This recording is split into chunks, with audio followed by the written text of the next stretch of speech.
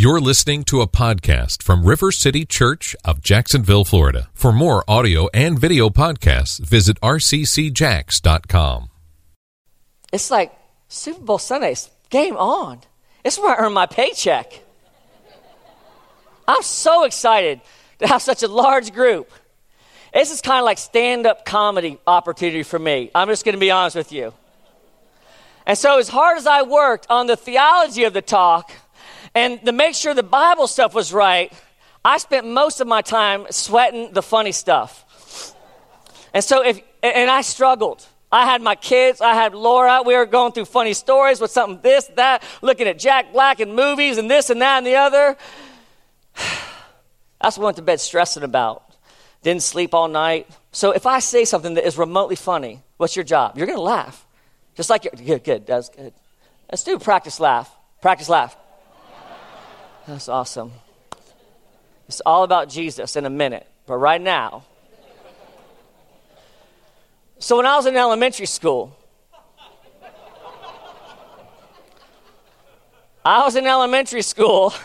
and I remember transitioning in this phase of life from being afraid of girls with the cooties to, okay, you don't need to be laughing at every little thing.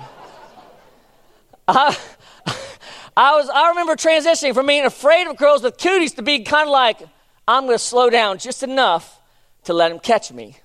Because I like being caught and tickled. And, they'd hug you, and the attention, the affection, the affirmation you would get was very kind and fun and nice. And I remember this journey. It was the beginning of relational intimacy for Aunt Lee. It became a very important part of my life and is today.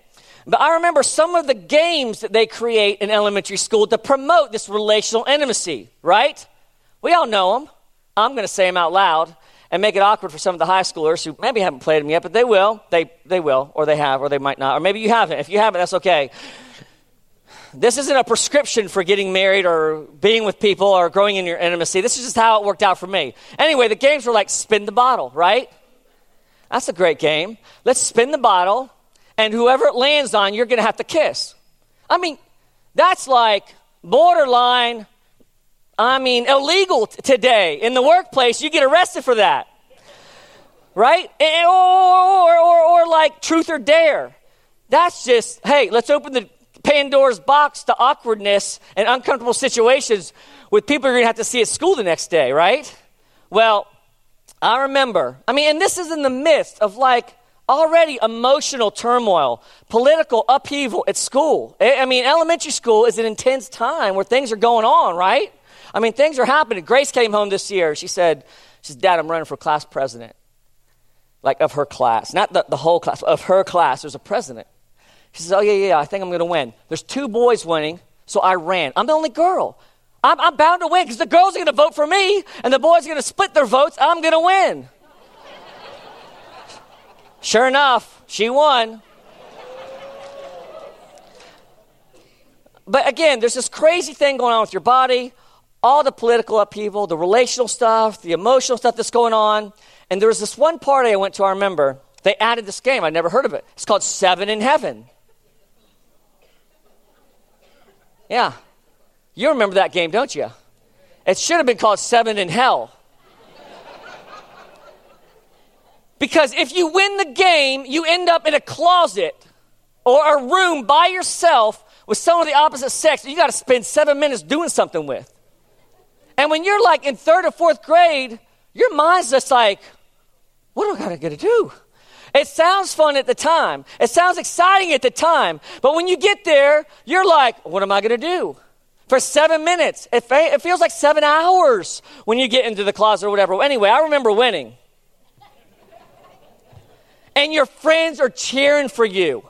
You feel like a gladiator going into the ring to win, have victory as a guy, right? And so you go in there, and the girl goes in there, and they're kind of cheering. It's like an awkward kind of like, and we're like, the closet door closed, the lights are on, thank the Lord, or it would have been even more awkward. And you're like, in 3rd or 4th grade, there's only one way you know how to kiss. That's like peck, kiss, lips, cheek, that's it. So you're left with this option for 7 minutes.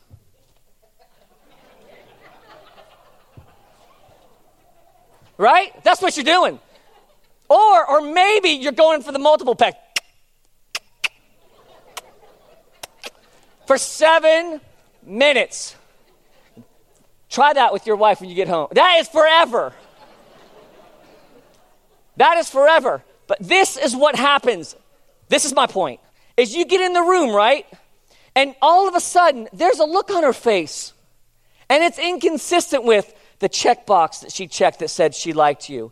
It's inconsistent with the information you got from the underground connections with your friends saying, oh yeah, she really likes you, dude. She really is into you. This is going to be great. She really likes you. We're going to get you 7 in heaven. It's going to be awesome. Da-da-da-da.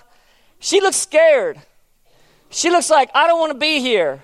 She looks like, I don't like this. I don't like you, and I want out right now. And you can't go out because it's like suicide socially if you go out before the 7 minutes. And so then you're stuck in this environment with this girl who looks like, I don't want to be here. She was chosen accidentally, and you feel horrible. You feel, and all of a sudden this excitement and this euphoria, this blessing of an opportunity that you thought was going to stand as a marker in your life is all of a sudden like death, oppression. This is the worst thing in the world, and what am I going to do? This is not what Jesus promised me. What's going on here? This is my point. The motivation, the factor that got us to that point, that got her in the room, if it's off just a little bit, all of a sudden what we once cherished that gave life and was blessing is all of a sudden the opposite. It's death. It's oppressive. It's awkward, and we want to get out of there. Think about it this way. Here's another illustration. You go out to dinner with someone, right? And they, at the end of the meal, they say, hey, I want to pay for you. And you go, no. And you do the obligatory, no, let me pay for myself. And they go, no, your money's no good here.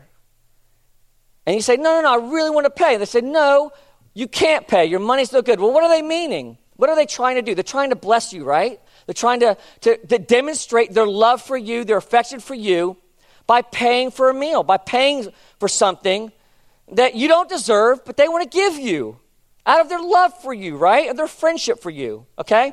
Well, what if you found out, like, the next day that their wife made them do it? They're like, hey, you got to pay for Antley. Him and Laura, they're in a bad place. You got to go pay for him. You got to pay for him. Now, I know he orders a lot of food and he eats a lot, but you got to pay for him tonight. And so he looks like he wants to bless me. He's acting like it's like a demonstration of his love, but there's this external pressure on him to do something nice for me. When I find out about that, how do you think I respond? Oh, no, you didn't. I'm like, no, you're not paying for me.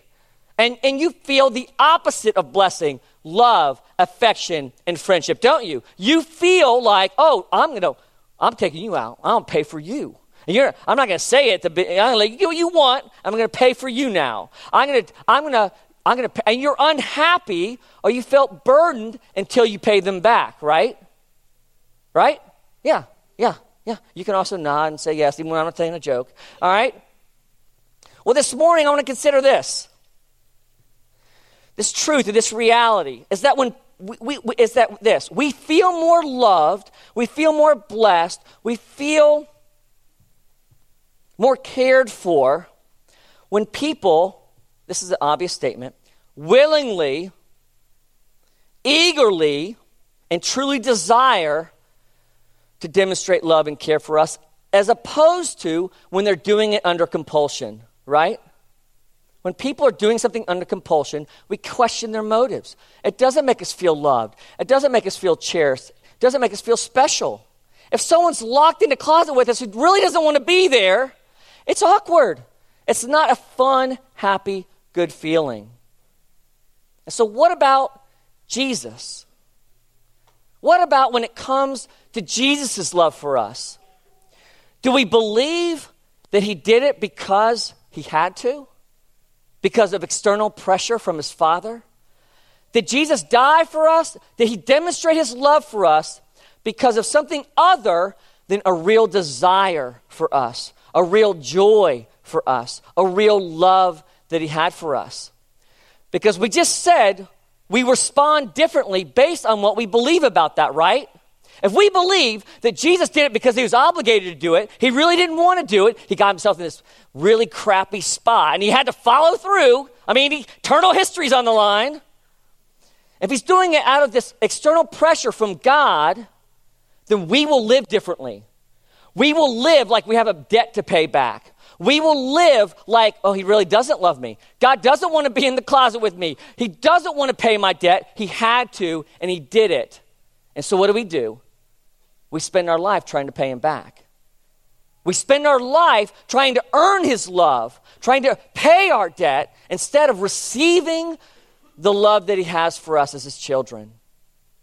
This morning, I'm going to show us that it was the exact opposite. We see the depth of Jesus' love for us in the freedom in which he gave us his life, the willingness of it, the eagerness of it, the gladness, the joy that he found in dying for us.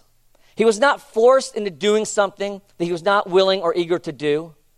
Yes, it's true. He did not enjoy suffering on the cross. It did not turn, physical pain did not turn into physical pleasure. It was suffering. It was brutal. But I want you to see the depth of his love for you this morning and the freedom of him giving you his life, the willingness that he did it, the eagerness that he did it, and even the joy that he found in dying for you. He loved us with all of his heart, not just a part of it, not just a fraction of his heart, but all of his life was poured out because of his love for you. The scripture this morning is John 10:14 to 18. And it says this: I am the good shepherd. I know my own, and my own know me. Just as the Father knows me, and I know the Father, and I lay down my life for the sheep. For this reason, the Father loves me, because I lay down my life that I may take it up again. No one takes it from me, but I lay it down of my own accord. I have authority to lay it down, and I have authority to take it up again. This charge I have received from my Father. Pretty clear there. He says, no one has taken it. No one's taken my life away from me. I lay it down on my own initiative. I have authority to lay it down. I have authority to take it up again. This commandment I received from my Father. Now it says, this commandment I received from my Father. When we look at that, what's really happening there, it says, the Father and I love the same thing. We love you.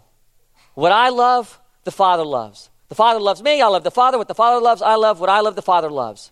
The command that he has is the command of my heart. It's the desire that I have. Is it obey him? Is it to obey him? Of course it is. But the desire that he has, where that's coming from, is the same thing, the same place it's coming from me. It's coming from my love for you.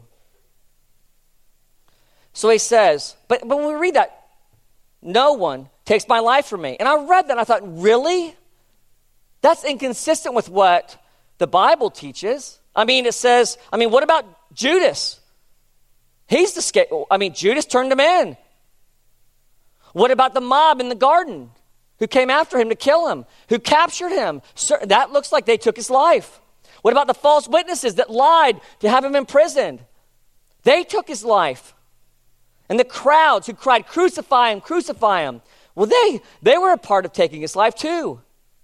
And Herod, who sent him back to Pilate, Pilate, who then handed him over, and the soldiers who hammered the nails, they all played a role, it appears, in taking the life of Jesus.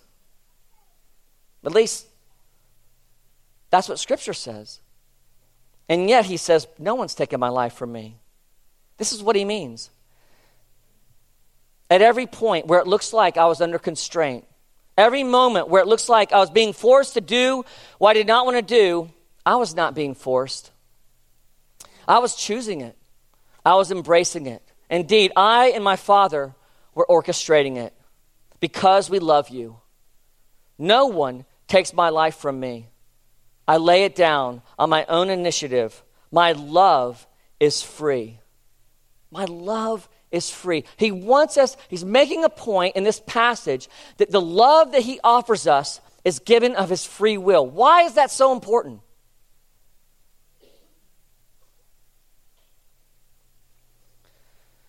He stresses it because if it weren't true, if his death were forced on him, if it weren't free, if his heart really wasn't in it, then a big question mark would be put over his love for us.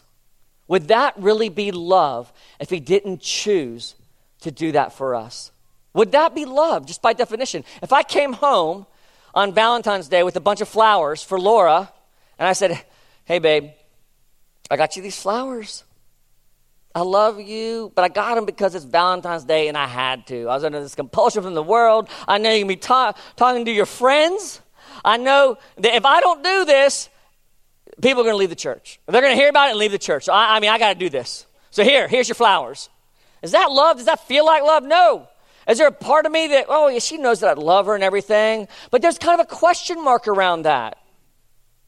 If Jesus doesn't do it out of his free will, we question whether he wants us in the closet with him or not. We question whether he wants to be intimate with us, whether he loves us. We question whether he's doing it out of compulsion or there is a genuineness, a genuine desire, a genuine joy for us. If he didn't die for us willingly, if he didn't choose the suffering and embrace it, then how deep is the love of Jesus? How deep is it really? So he makes it explicit. He stresses it in this verse. No one takes my life from me. I lay it down on my own initiative. It comes out of me, not out of circumstances, not out of pressure, but out of what I really long to do.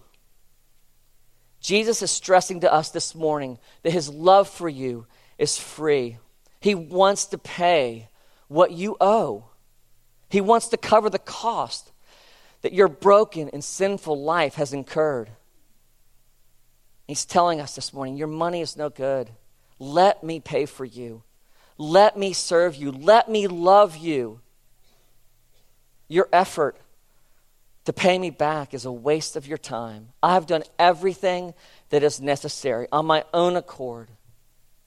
I mean, it almost seems too good to be true. It's like we need Jesus to remind us of this because we struggle with being guilty and shameful. We struggle with living under the burden of broken lives still, as believers and non-believers even. It's like Jesus knows that we're going to struggle with this. It's like he knows that we're going to hear the voice of the enemy say things like, Jesus really doesn't love you. He's a mercenary. He's a hired hand. He's doing it because God made him do it. He got himself in the situation. He's the only one who hasn't sinned. I mean, who else is going to do it if he doesn't do it? He's got to do it. Don't believe the lie that he's doing it because of love. Believe that he did it because it had to be done.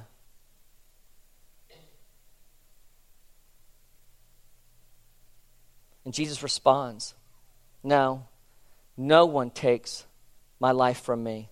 I lay it down on my own initiative. So he's pressing this on us to see if we'll believe his protest that he loves us, that he really, really loves us. Or if we'll believe the opposite, that his heart really isn't in it. Both of them will affect the way we live. Look at your life. How do you live in relationship to God? Is it always because of shame? Are you being driven because of guilt? Are you trying to pay something back you feel like you haven't earned? Well, then you probably believe that Jesus died not because he loved you, not as a gift, but because he had to. Jesus, this is what happens on the night that Jesus is arrested. There's two things that he says, stunning things that he says that did this. Sealed his death and also showed again how he was acting under his total freedom, his total desire because of love, him dying for us. It's when the mob finally came in. We've heard the story, maybe not. They come in. Peter pulls out his sword, hacks his ear off. I know, I'll protect the king of the universe. And he hacks his ear off, right? What does Jesus say? Jesus says this, put your sword back into its place, for all those who take up the sword shall perish by the sword. Or do you think that I cannot appeal to my Father, and he will at once put at my disposal more than 12 legions of angels? Seriously, Peter? Do you really think this jackwagon with a knife, sword, gun, or whatever he had can take my life from me? Do you really think I could not call on my Father at any moment and have averted what is coming my way? Do you really think that I'm afraid of this guy taking my life? Say, no, Peter. I lay down my life freely. I choose this. I embrace this. This is my love at work for you, Peter. This is no accident, accidental mob violence coming in out of the blue that I wasn't aware of. I didn't know that was going to happen. This is me in my freedom, demonstrating my love for you, Peter, my love for you, my love for the world. Peter, don't try and stop it. I'm choosing this. And then he turned and he healed the man's ear, and he said this to the mob. He said, while I was with you daily in the temple, you did not lay your hands on me. But this hour and the power of darkness are yours. What does he mean here? He said, look, he said, I've been with you all week long, and you haven't touched me. It would have been easy for you to kill me there. In the broad daylight, you had the authority to kill me. But this hour is yours. What's Jesus saying? I'm giving you my life now. I'm choosing the time, not you. I've chosen this hour for you, and I've chosen this hour for me. I decided. It was my free will. It was my choice to give my life now, and I've given it as a result of my love. I am walking willingly with my eyes wide open, with all of my heart to the cross, because I love my sheep. I love them. I really, really love them. And so we see this truth in this scripture that Jesus has died for us, not because he had to, but because he wanted to. But what does that have to do with the resurrection? I haven't even talked about the resurrection yet. It's talking about his death. What says this in the rest of verse 18? This is crazy. It's one of those things that you've read and you read over and you're like, oh, I know, I was right there the whole time. Well, it says this: no one takes my life from me, but I lay it down on my own initiative. We've been talking about that. I have authority to lay it down, and I have authority to take it up again. Say, what?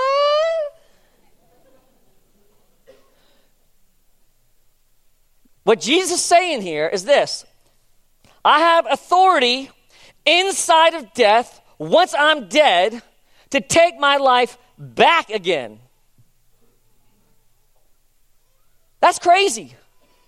There's nobody who's ever made that claim. No one who's ever done that. Of the two things that we're talking about today, which is easier? Is it easier to kind of orchestrate when you're going to die or how you're going to die? Or is it more difficult or easier? Is it easier to orchestrate coming back to life? Like you bringing yourself back to life once you're dead. Just saying. Don't got to be a rocket scientist. Don't have to be a theologian for this one. Obviously, it's much more difficult if you're dead to bring yourself back to life. I'm just saying. It's much more difficult. So what's the point? Why is that so important? The resurrection of Jesus is given to us as the confirmation or the evidence that he was indeed free of laying down his life. And so the resurrection is Christ's testimony to the freedom of his love. If he has the ability to reclaim death, then certainly he had the ability to avoid the cross. Certainly, he could have come up with a plan to avoid dying on the cross for you. Certainly, it accentuates and makes beautiful the love of God for you. If he can bring himself back from death, he certainly could have figured out a way to avoid dying for you because of his love for you on the cross. But he didn't. He didn't. He chose to die for you. Of all the great things that the Resurrection Sunday is about, it also means this. It is the pronouncement. I mean it, every one of you. This is Jesus speaking to you. I mean it. It was free. I chose this. I love you. I did it for you, not because I had to. I could have avoided it. It was my free will for you, my love for you that brought me to the cross. You were the reason I died, because of my love for you.